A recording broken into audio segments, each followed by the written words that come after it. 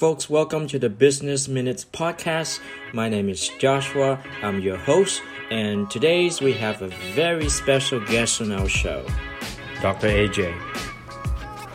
Hey, Dr. AJ, why don't you help our listeners to get to know you a little bit? Can you describe your industry, your job title, and your current job responsibilities? Sure thing, Joshua. First things first, thank you guys. Huge fan of the podcast. Really honored to be here. A little bit about myself. My passion is really storytelling, and I love engaging and empowering new people in my lives. I've got a variety of different avatars in the market. As a venture builder, I've been a serial entrepreneur for about 5 years. Before that, I come from about 12 years of experience in the corporate world, working for some organizations, large and small. That being said, today what I do is I focus on 3 or 4 key areas. One is digital disruption. The other is brand storytelling. The third is emotional intelligence for the workplace. And the fourth is educational reform. So more so impact education. And that's pretty much the short and long of me. That's awesome. So we really want to get to know you, and we're going to talk about something fun for a change. Suppose you are at your favorite restaurant. What's the one thing on the menu that you always get? The one thing that I'm always going to order is a beautifully well done Wagyu steak. So I know this sounds really boring, but I love Wagyu steaks. And Wagyu is, for the listeners who don't know, Wagyu is a particular type of beef scale. It's one of the most exquisite scales of the type of beef you can get. It's spelled W-A-G-U-Y, Wagyu, and it just melts in your mouth, and I love it. So if I'm at a restaurant, and ideally a restaurant that serves steak, I'm going to look for, first things first, is Wagyu steak, and try it out. Wow, that does sound very tasty. It makes me hungry just thinking about it. Can you also share with our listeners what advice would you give your younger self, and what do you wish you had known when you started out? So I wish when I was younger, I was aware of the fact that emotional intelligence was a lot more important than IQ, that EQ trumps IQ any day. And I'm not saying that with any offense to the people who've got skyrocketingly high IQs. I'm sure you all are doing really well out there, but I think at the end of the day, from a life skill point of view and from a survival point of view and a success factor point of view, EQ is a lot more important, and schools and education need to start focusing on bringing that about as a change, as an impact. I think schools and education, universities in general, have been very academic for a very long time, but that's changing now slowly. You've got universities like the Singularity University and a ton of other new universities that are alternative, very different approach of melding industry and education together to make sure that students are a lot more all-rounded from an IQ and EQ perspective. So one thing I would definitely tell myself when I was younger was your straight A's and your ability to get into Harvard doesn't matter as much as you think it does when you're that age. And probably something else that I really feel that ties in very well with that is the fact that I think we spend a lot of time, particularly from our mid-teens all the way up to even our late 20s, we feel like we need to fit in, whether it's at a job we're working at, or it's an organizational culture at your first job, or it's a group of friends in university, or it's just a group of buddies in school. You know, we grow up and spend a good chunk of our lives feeling like we need to fit in. But the reality is that we just need to really embrace what stands out. Like, I think we just really need to be proud of our diversity, and we need to build inclusivity towards different. So being different is good, and I think that's what really makes the world go around. That's a very good advice indeed. All right, so at this stage in your professional career, what are you curious about right now? I'm really curious about getting onto my third TEDx. I'm very, very curious to know if I can manage to get onto my third TEDx outside of Malaysia, because the first two TEDx performances that I did were here in Malaysia, and I really want to make sure that I get out there, possibly to Singapore or Dubai, and go to a more regional TEDx event. And I'm hoping that leads me down a path where one day I get a chance to grace the TED stage in California.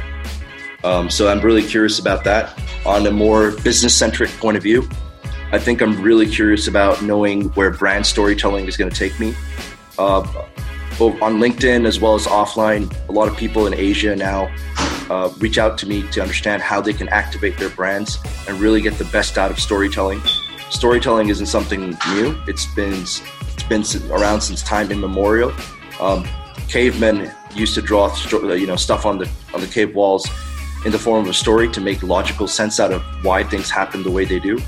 And that's just progressed and progressed and progressed. And if you really think about it, when you watch a movie that you really like, and if I talk to you about that movie a year later, you'll forget the characters, you'll forget the names of the actors, you'll forget a lot of stuff, but you won't forget how the story made you feel.